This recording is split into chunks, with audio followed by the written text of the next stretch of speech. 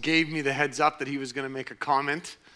He actually told me last week he was going to make a comment and he refrained, and I said, you should have. And, the only retort I really have, I had another one, but the only retort I have is, well, if you buy shoes like this, you should expect comments. So, what do you expect, right? So, it's all good. Actually, just wanting to make a note about Tanis and Carlos as well before we get going, and that is that, so as you know, they've been in the process here of moving up near Roblin, and so that's been ongoing over these last few months, and so this is probably going to be the last Sunday that they're here with us, and so we wanted to have Carlos lead for one last time the service, and we also want to, at the end, we want to give opportunity to pray over them and bless them and just release them into all the purposes that God has for them out there. So, I'll say this, we're going to really, really miss them, right? I'm going to really miss you guys here personally, and I know that many of us feel that same way. If not all of us, we're going to really miss you guys and your family. So, bless you. So we're in Matthew 9 this morning, and if you weren't here last week, we started in Matthew 9, and I expected that we were going to get through all of Matthew 9, and we got about halfway through before the Lord told me, stop. and so we're going to pick up the second half of Matthew 9 this morning. So this morning, what I've titled this morning is, Do You Believe I Am Able to Do This? And it's a question that Jesus asks. We'll get to this morning as part of the back half of Matthew 9. And so just to kind of refresh us kind of where we've been, where we were last week, where we're at here with where Jesus, what he's doing in Matthew 9. Oh, you know what? I have a charger in my pocket. That is going to cause a problem. So we see in this chapter Jesus, he's going along and he's upsetting cultural norms and expectations and what people expected Jesus to be, who he was as a rabbi. And, sort of, Jesus, this is the box you should fit into. This is what you should do. This is what you shouldn't do. So we spent a lot of time on that last week looking at that. But I want to, again, remind us, as I did last week, that really I think what encapsulates this chapter is actually the end of it. Where it says that Jesus went about, he was going through all the towns and the area, and he was proclaiming the good news of the kingdom. And so that's really what this is, that Jesus is going about and he's proclaiming this new kingdom that God is initiating through him and what he's doing. And it says there at the back end of Matthew 9 that he saw that the people were helpless and harassed, like sheep without a shepherd. And so he's seeing this and he's going, that something needs to change. And I'm here, I'm proclaiming the good news of the kingdom. And so he's doing this new thing, and he's interacting with people, and then he's interacting with people, he's experienced all this opposition that's coming at him as they're going, you're not what we expected, Jesus. And so we ended last week, we kind of camped on that end where there's this metaphor that Jesus uses of old wineskins, new wineskins. You don't pour new wine into old wineskins, because if you do, the wineskins are going to break, and that's not a good thing. And what he's using that metaphor, he's using that to basically talk about the new thing that he's doing. And certainly there's it's open to somewhat to interpretation what he's doing here. But the point is he's saying, you don't just put a new patch on old wineskins. You can't do that. It'll rip, it'll tear. You put new wine into new wineskins. And really, I think one of the questions he's really putting to people and to us in that is, Jesus, we want you to fit into our predetermined ways. And Jesus is saying, are you okay if I'm not going to fit into your predetermined ways? And what are you going to do with that when I'm going to do something that's different than what's expected? And what he's also saying in this is that we've got to be made new.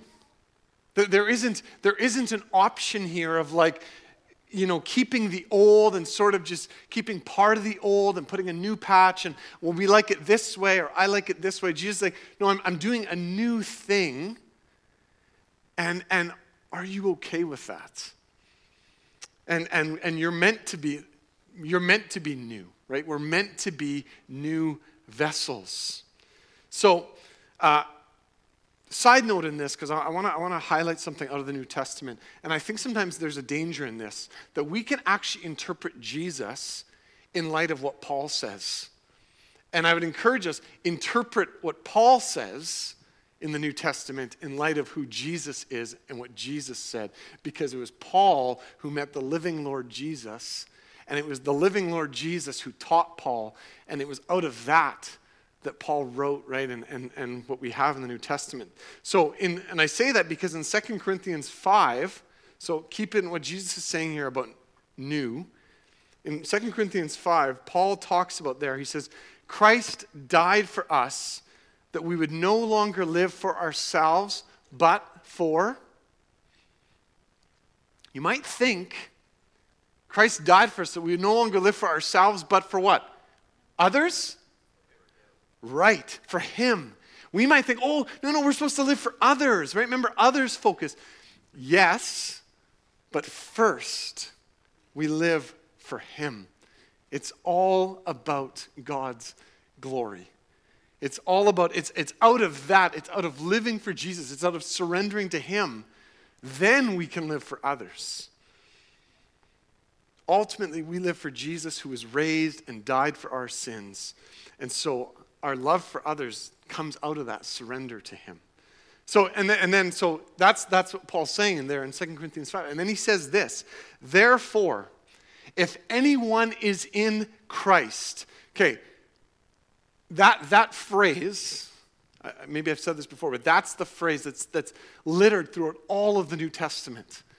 In Christ.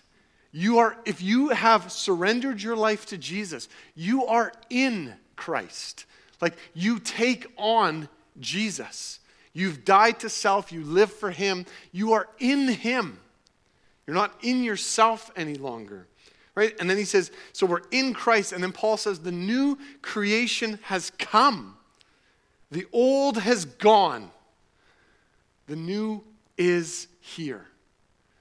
And I think of what Jesus said here in light of what Paul's saying later on down the road. And this is in the context of, again, what Paul's saying here in 2 Corinthians 5, and this is just so important for us. He's saying this in the context of God is reconciling the world to himself.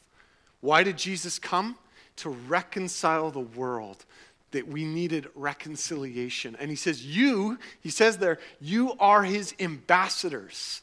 It's another amazing analogy, a metaphor. Think of what does an ambassador do?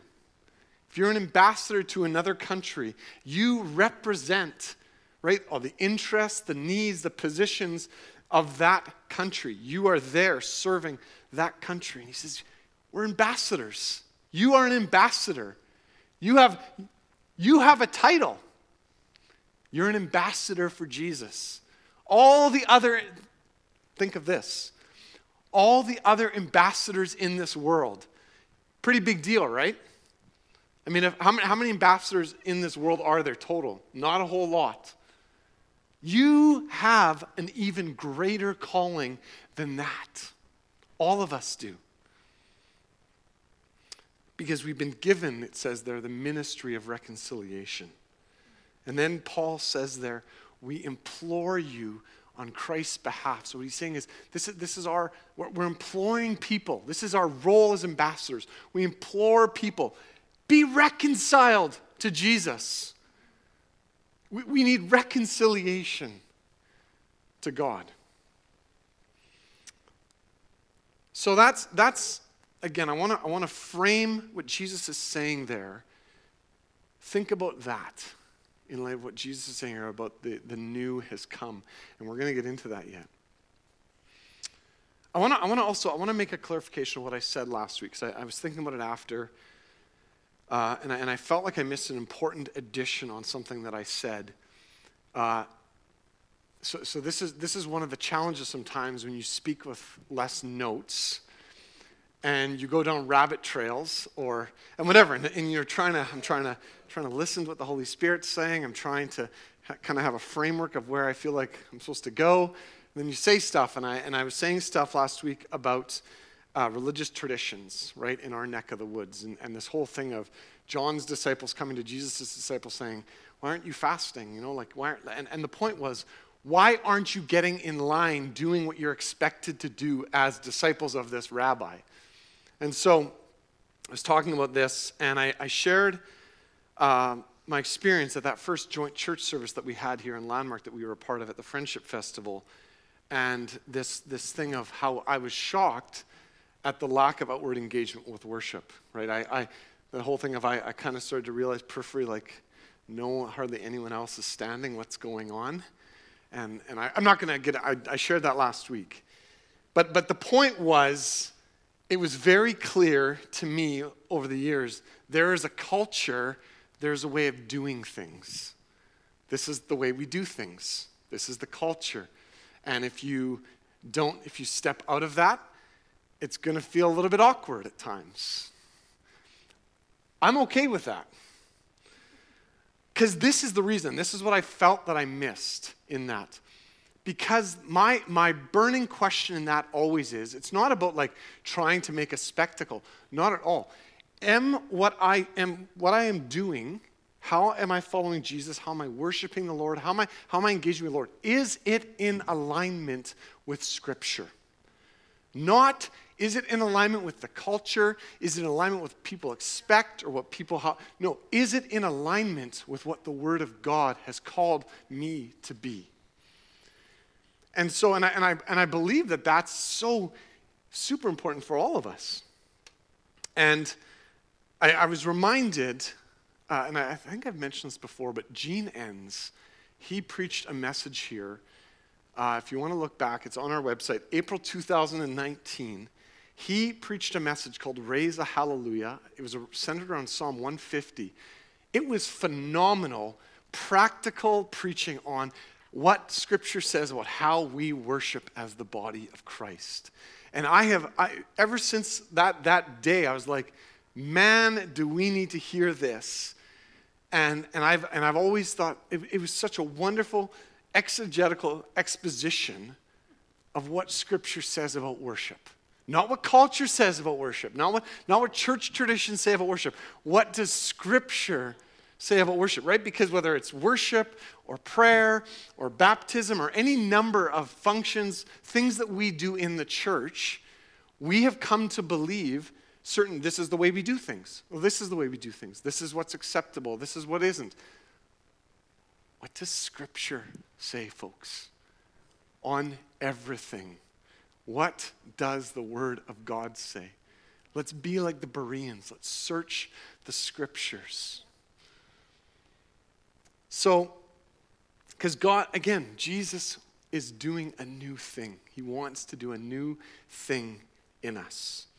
So, this leads us to verse 18, Matthew 9. So, it says, while he was saying this, so Jesus is teaching about this new wine into new wineskins. While he was saying this, a synagogue leader came and knelt before him and said, "My daughter has just died, but come and put your hand on her and she will live."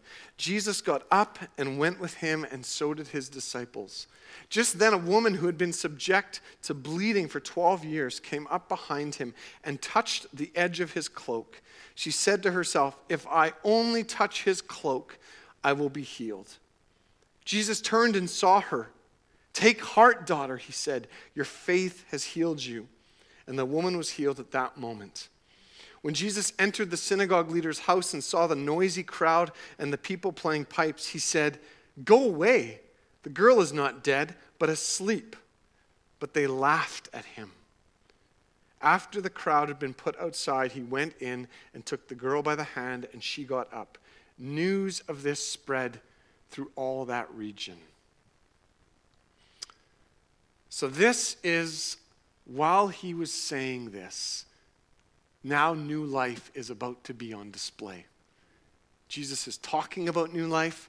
Now he's going to work it out. This is about specific situations. This is real life. Jesus comes into these places and he is bringing new life. So this first encounter is with a synagogue leader. This synagogue leader is part of the establishment, but he's desperate. Right? His daughter is dead. She's dead. So, point of desperation. Would we agree? Agree that's pretty desperate. Your daughter is dead. Can Jesus do anything? And he comes to him. Now, I want to also just, when we look at the back half here of Matthew 9, there's 5 specific healings that take place in this chapter that we're going to see. All of the individuals that we're going to see here in these verses, including the woman, including this dead girl, they all suffered from conditions that made them unclean. So they were, in the culture, they were unclean. They were separate. So by definition of this, they could not be holy because they were unclean. And so Jewish rabbis didn't bother with the unclean. They didn't care. They were shuttled off to the side. They were disregarded. Not important. So this is radical. What's happening here? This other rabbi first, last resort, is coming to Jesus. This other woman comes to Jesus. This is radical stuff. And this woman on the way that we read of, okay, she has a health issue for 12 years. Serious health issue, right? But compared to the dead girl, Jesus is on his way to someone who's dead. They're dead. Father's desperate. And now you've got this woman who's got this issue for 12 years. And maybe we could be inclined to think, why are you bothering Jesus? Why? Like, didn't you see he's on the way? Like, there's a dead girl here that he's dealing with. Maybe pull back a little bit. Can you wait? Could you come to Jesus at a better time than this? What are you doing? It's interesting because you almost not that Jesus would do this, he wouldn't. But I think we could think of in our minds going, I've got something to attend to. Like, catch me later. I'll deal with this. And the thing is here, Matthew, he streamlines these accounts. There's not a ton of details here that Matthew provides. If you go to Mark's his account of this situation is a lot more detailed about this woman, and we learn a bit more. And we learn from Mark that this woman suffered a lot. So she was now in poverty due to this situation. She had spent tons and tons and tons of money on doctors. And it wasn't only that she wasn't getting better, she had actually said she had only gotten worse. So, pretty desperate situation from her perspective, right? Whatever everyone else around thinks in the crowd, to her, she's desperate. In fact, she says, if I would only touch his cloak, or if I only touch his clothing, she's like, I don't even need to meet Jesus. I don't even need to engage with him. I just want to touch him. She says, I'll be healed then. So there's an element to her actually that is superstitious faith. There's an element of superstition in her faith here with Jesus. And Mark records that really interesting little note where Jesus says he realizes the power has gone out of him. I don't know what you do with that totally. I read that and I go, what do you do with that Jesus knew, he had a level of power and he's like, oh, my battery's gone down. It's one of those little notes in the text that you're like, that is fascinating. That's at least how I think about it. That is just fascinating to think about. But, Jesus is looking This is what I think. I think Jesus, he knew who this woman was. He knew her thoughts. He knew that she only thought she had to touch his cloak. And he's looking to engage her. He could have just left it. Could have. But he says, wait, who touched me? Like he wants to stop and go, who? Now, again, do you think Jesus knew who it was? Pretty sure Jesus knew exactly who it was in that crowd. Oh, her? He knew. So this is about her. This is about, are you going to engage me? Are you going to admit your need? And I kind of wonder, I kind of imagine, right? Like the movie style. So Jesus turns, and all of a sudden the lights go down low. You know those movies where all of a sudden there's just two people in a scene, and everything else around them is dark. And then and then you see the faces, and he's coming into her, and there's somber, maybe a Harry Styles song playing or something really, really, it's engaging us. It's pulling your heartstrings. And then he's like, take heart. No, don't think that's how it happened. But the point is, there's something tender and engaging happening here. Busy scene, busy crowd. Jesus is being pulled. You need to come here, you need to go there. And there's something really, really, really intentional here on his part. Again, he doesn't rush. He slows down.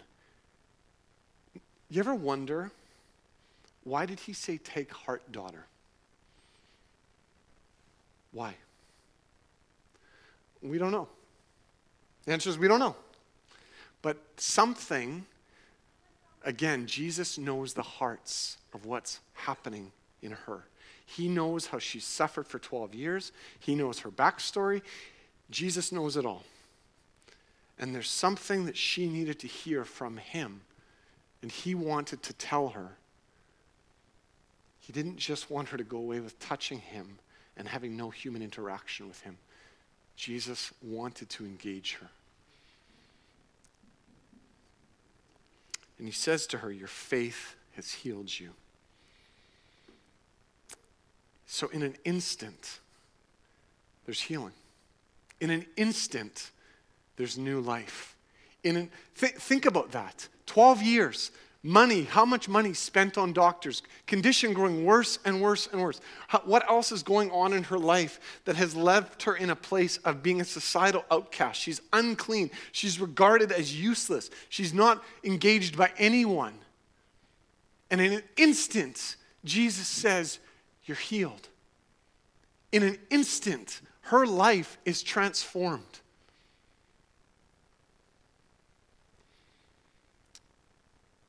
I think that we can have tendencies to minimize our needs, and where we can keep ourselves from coming to Jesus.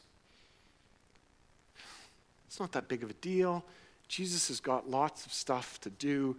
God's not concerned about that. That's a small thing in the big, universe perspective of stuff going on. I think that we can think like that. Does Jesus really care about this that's happening in my life? Does Jesus really care about that?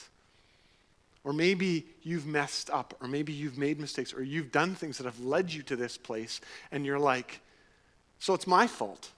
Why would Jesus care about this? It's my issue.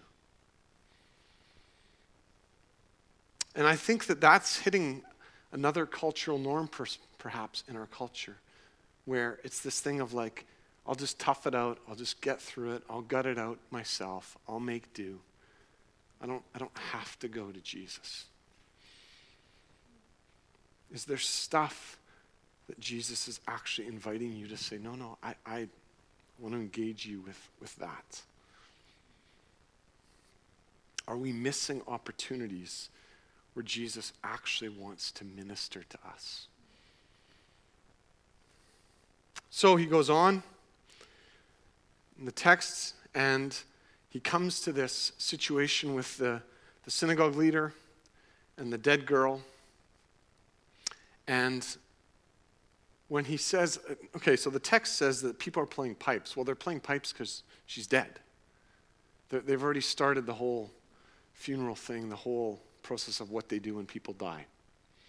And Jesus says, go away, the girl's not dead, but asleep. Like, and of course, what do the people around him do? They laugh. They mock. Jesus, she's clearly dead. Like, she's not asleep. She has passed.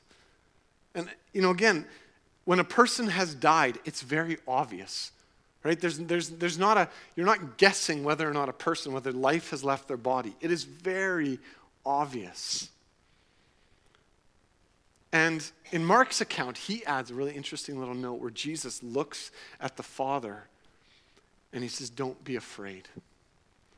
Just believe. So Jesus speaks to the reality of fear. I get it, Jesus. There's fear. Your daughter is dead. I get it. You are prone right now. Your inclination is to be afraid, to just let fear overwhelm you. And Jesus says, don't be afraid. Just believe.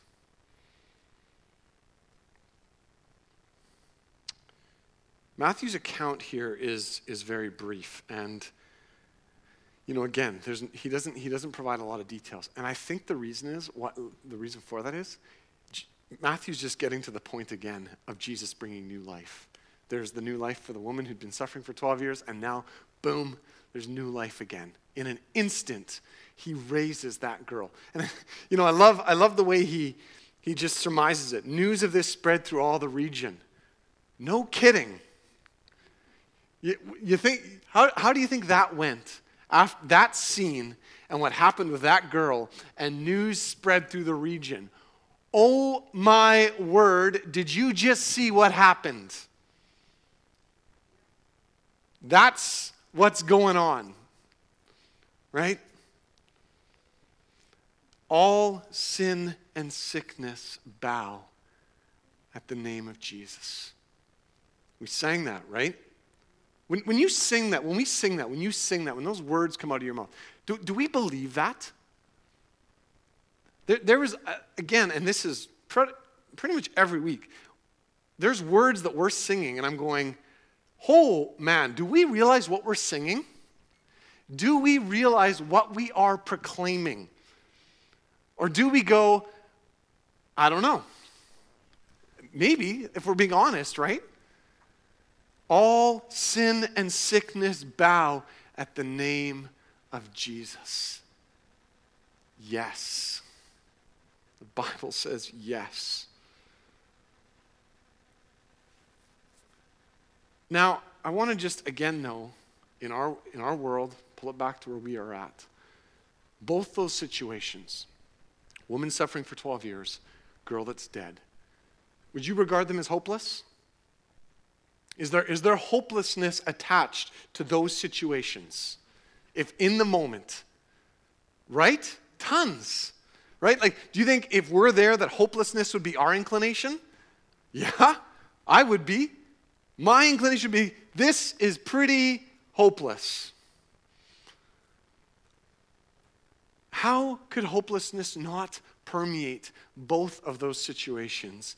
And yet, dun, dun, dun. New life. Where are we dealing, maybe on a smaller scale, hopeless situations in our lives? Where do you have situations right now in your life where you're like, that feels pretty hopeless to me? I don't have a lot of hope for that. Just allow yourself to engage right now with your heart. Where do you sense hopelessness in your life? Where have you experienced maybe such hopelessness in your life that you've simply buried the pain and the disappointment and the rejection of it because you just don't want to go there one more time? And you just aren't sure that you can even mentally, emotionally handle it anymore. That's reality of life, is it not? That can be a reality for many of us. It's too hard. It's too hard. I'm walking away from that. Don't want to do that. But what if Jesus is saying, yeah, but walking through it, it's not easy. Walking through tough, hard things isn't easy, but it's the only way to healing. You can bury it. You can try to bury it. You can keep trying to dig that hole deeper. It's never going to bring the healing that you need.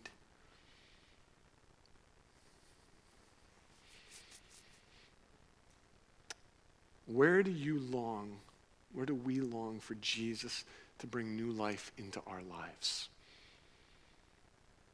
And where is God stirring faith in us for this? Where does God long to stir faith in you, to stir up that faith? Don't be afraid. Just believe.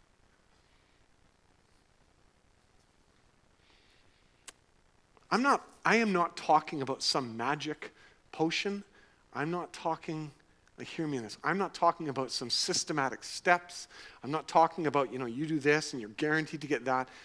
Not that. But this is the risen Lord Jesus. This is who he is. This is at the very core of who Jesus is and how he engages us as people. And he hasn't changed.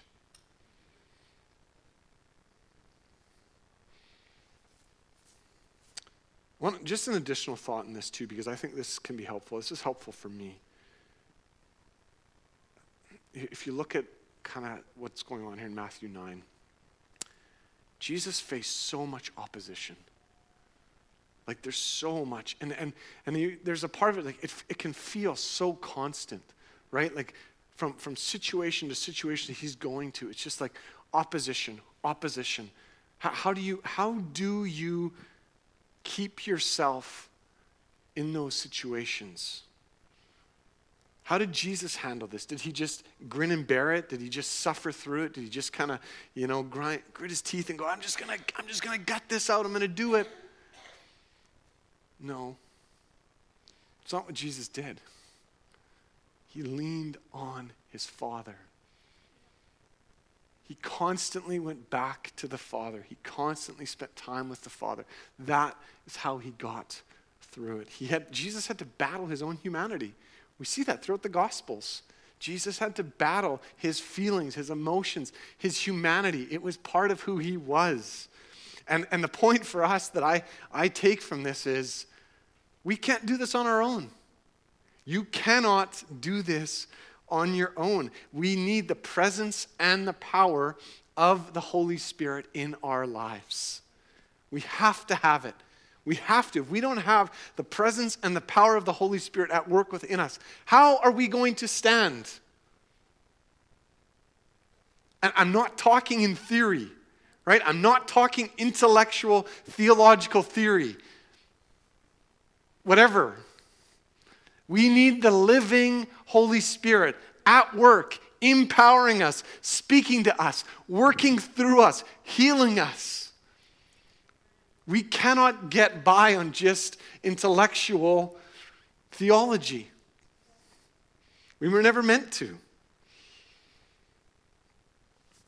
All right, let's go on. As Jesus went from there, two blind men followed him, calling out, "Have mercy on us, Son of David." When he had gone indoors, the blind men came to him and he asked them, "Do you believe that I am able to do this?" "Yes, Lord," they replied. Then he touched their eyes and said, "According to your faith, let it be done to you." And their sight was restored. Jesus warned them sternly, "See that no one knows about this." But they went out and spread the news about him all over that region. While they were going out, a man who was demon-possessed and could not talk was brought to Jesus. And when the demon was driven out, the man who had been mute spoke. The crowd was amazed and said, "Nothing like this has ever been seen in Israel." But the Pharisees said, "It is by the prince of demons that he drives out demons." So these healings that we see now, there's 5 healings now that we've seen here in Matthew 9. They're around this thing that Jesus is doing. It's centered around this new thing that Jesus is doing, and it's highlighting for us the importance of faith. Believing that Jesus can powerfully move.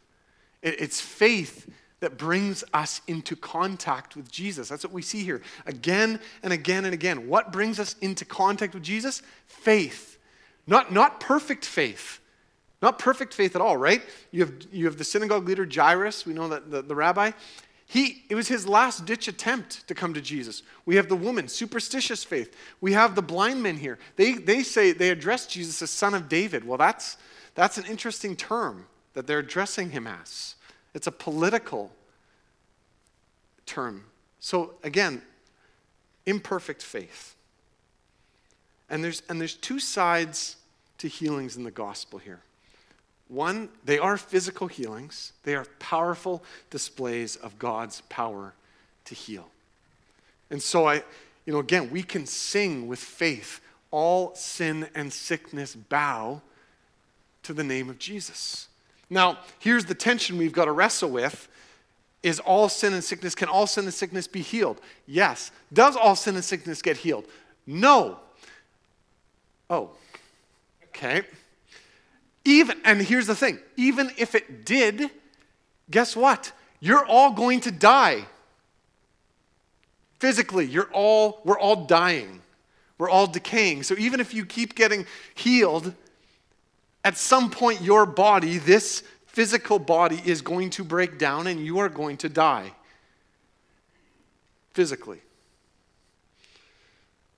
So there's the tension with, but, can Jesus heal? Can we have faith for Jesus to heal? Can we live in that tension and keep going after what we feel Jesus is calling us to pray for? Yes. The other thing about healings in the Gospels is they also speak and they point to this spiritual condition, this need that we have, and Jesus' power in every area. Like we're seeing that nothing is impossible with Jesus. Nothing. It's just, there's nothing, absolutely nothing, zilch, anything that doesn't bow at the name of Jesus, doesn't bow at his feet. He can do whatever he wants. That's pretty comforting.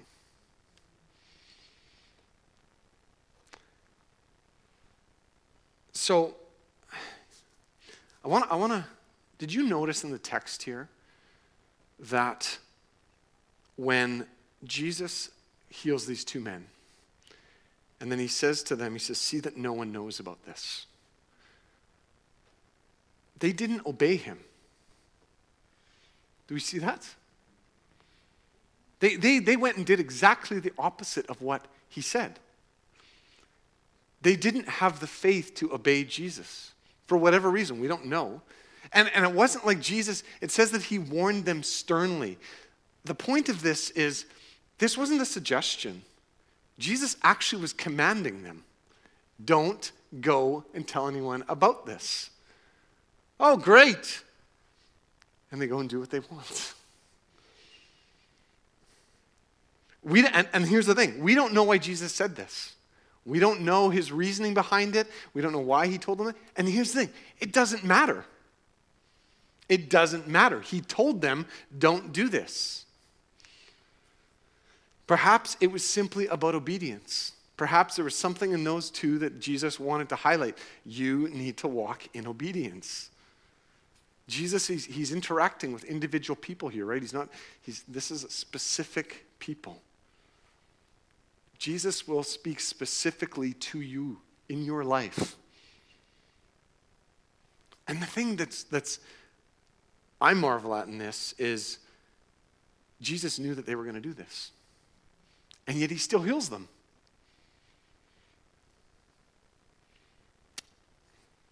But I think it highlights for us important questions.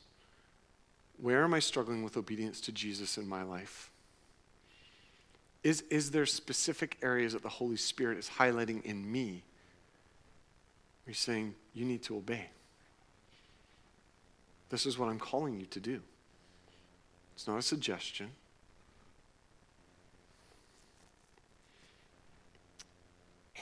The account here, that last verse that I read, it ends with the Pharisees making bizarre accusations.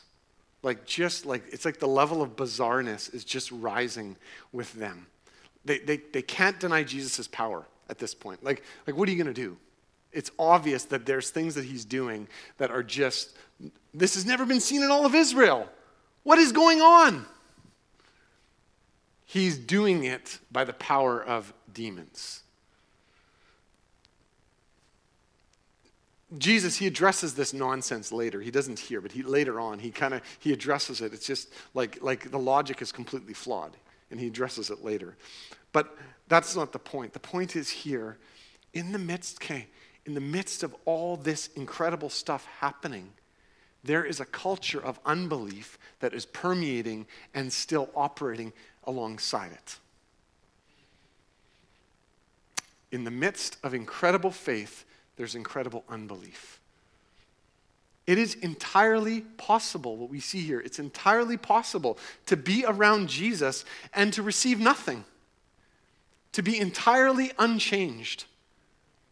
It is entirely possible, actually, to experience miracles and claim that they are the work of Satan.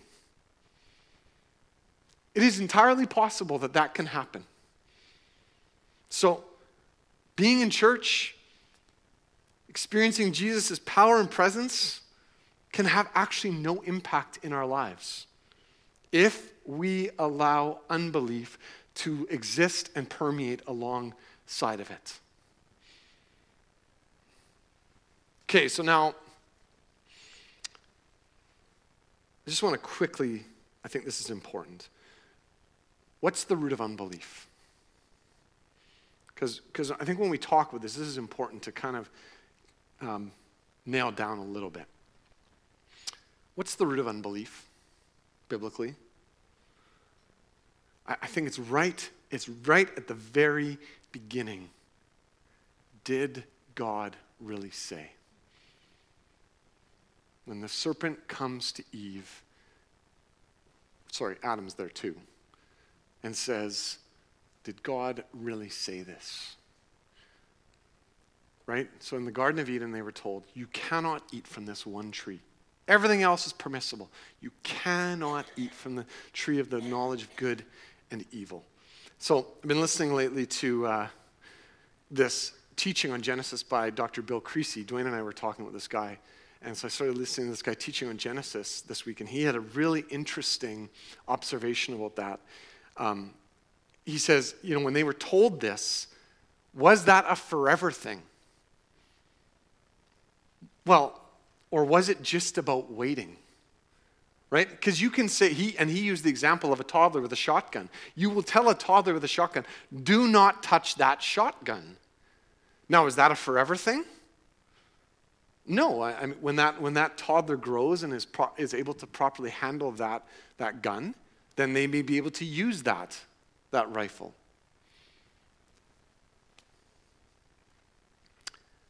The issue was obedience. Did God really say? Yes, he really said.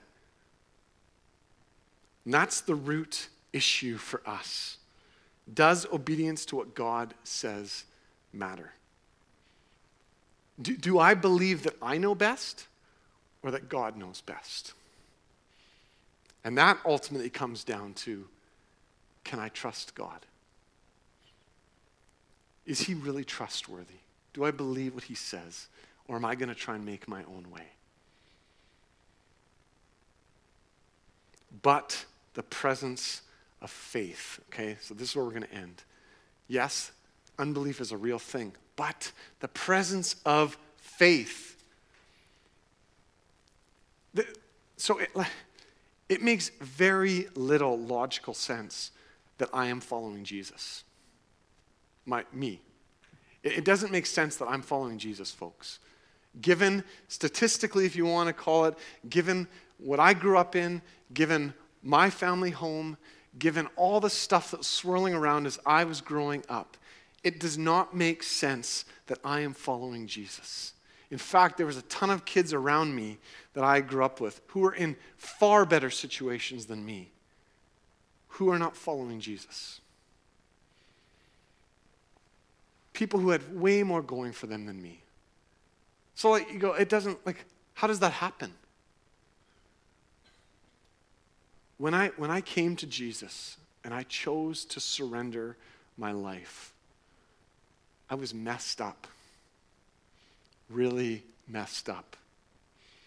Lots and lots and lots of healing needed to happen. And maybe, you know what? I'm saying this because I think that there's probably others of you right now here who are going, I can identify with that. That was me. There's the elements of that. That was me. And this is the thing that was core for me. It was the choice of, am I going to believe and live in faith? Or am I going to give in to unbelief in my life? Was I going to walk by faith in who Jesus was and allow him entrance into my life to begin his healing work? So these last two messages on Matthew 9 here, these last 2 weeks, these accounts that we've looked at, I want to just ask us, where is Jesus unsettling our cultural norms? Where might Jesus want to shake what we think is normality? Where is Jesus offering us a new normal? Where is Jesus confronting ways of thinking and beliefs in us that need to change? Where he's saying that needs to change. And where does Jesus want to do a new thing in you? And so that's why I titled today, that's where I want to kind of leave it. Do you believe that I am able to do this? Jesus asks. Where is Jesus asking you that in your life? Do you believe that I'm able to do this? Because again, what was he doing? Jesus was going, he was proclaiming the kingdom, he was healing people, and it says that he had compassion for the people. You know that Jesus has loads and loads of compassion for us, even as he says hard things to us? He has loads and loads of compassion.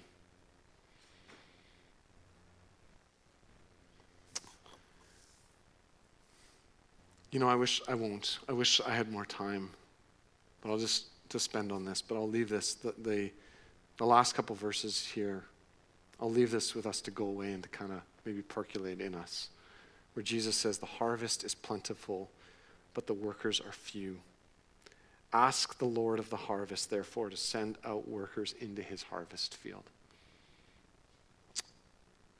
It's fitting, right? This is harvest time. It's fitting that we read these verses. And the question that I'm wrestling with out of that is, do I want to be sent? Do you want to be sent? So he's using the harvest analogy. There's a harvest. There's people who need to hear about Jesus. There's people who need the new life of Jesus. And where, as you go out into your sphere, into your connections, into the places that you influence, so all of us, we're all going into spheres this week that we can influence. Where does Jesus want you to bring his new life along with you? And there's a few youth here. Kids are downstairs. Oh, that's right, because I wrote this when I thought kids would be upstairs. It's okay. But here's this, because this is just as pertinent, right, for youth and kids. And this is what we can sow into our kids. Where are you being sent? Where are our kids being sent? They're in their sphere and they're in their influences. And Jesus wants to work, right? Every single school, every single place right now, this week, Jesus wants to work his kingdom in those places. Do we believe that?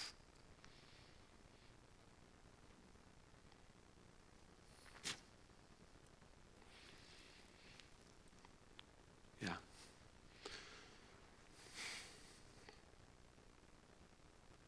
Let's pray. Jen, if you want to come up.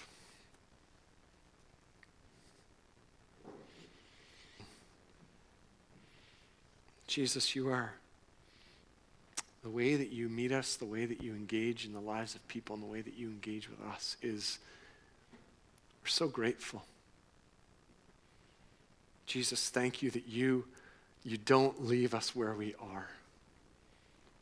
And Jesus, we thank you so much for this promise of new life that you are bringing, that you brought, and that you're showing us and you're revealing to us.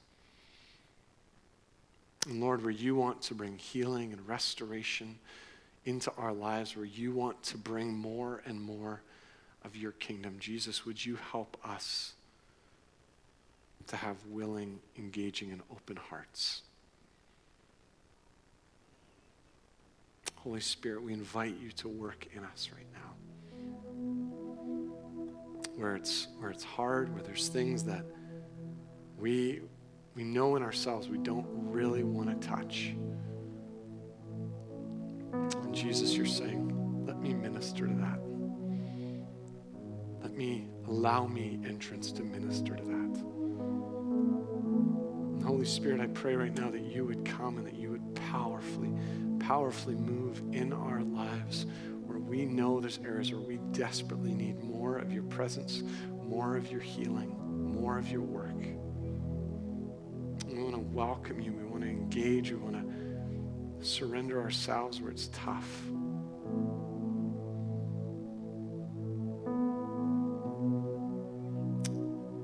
Jesus, I pray that you'd help all of us this week as we go from here, that you'd be reminding us, Holy Spirit, of this. Lord, I pray that you would do the work of transformation in us this week, that there would be things in us that we're giving to you and we're allowing you to touch. And we thank you, Jesus, for your saving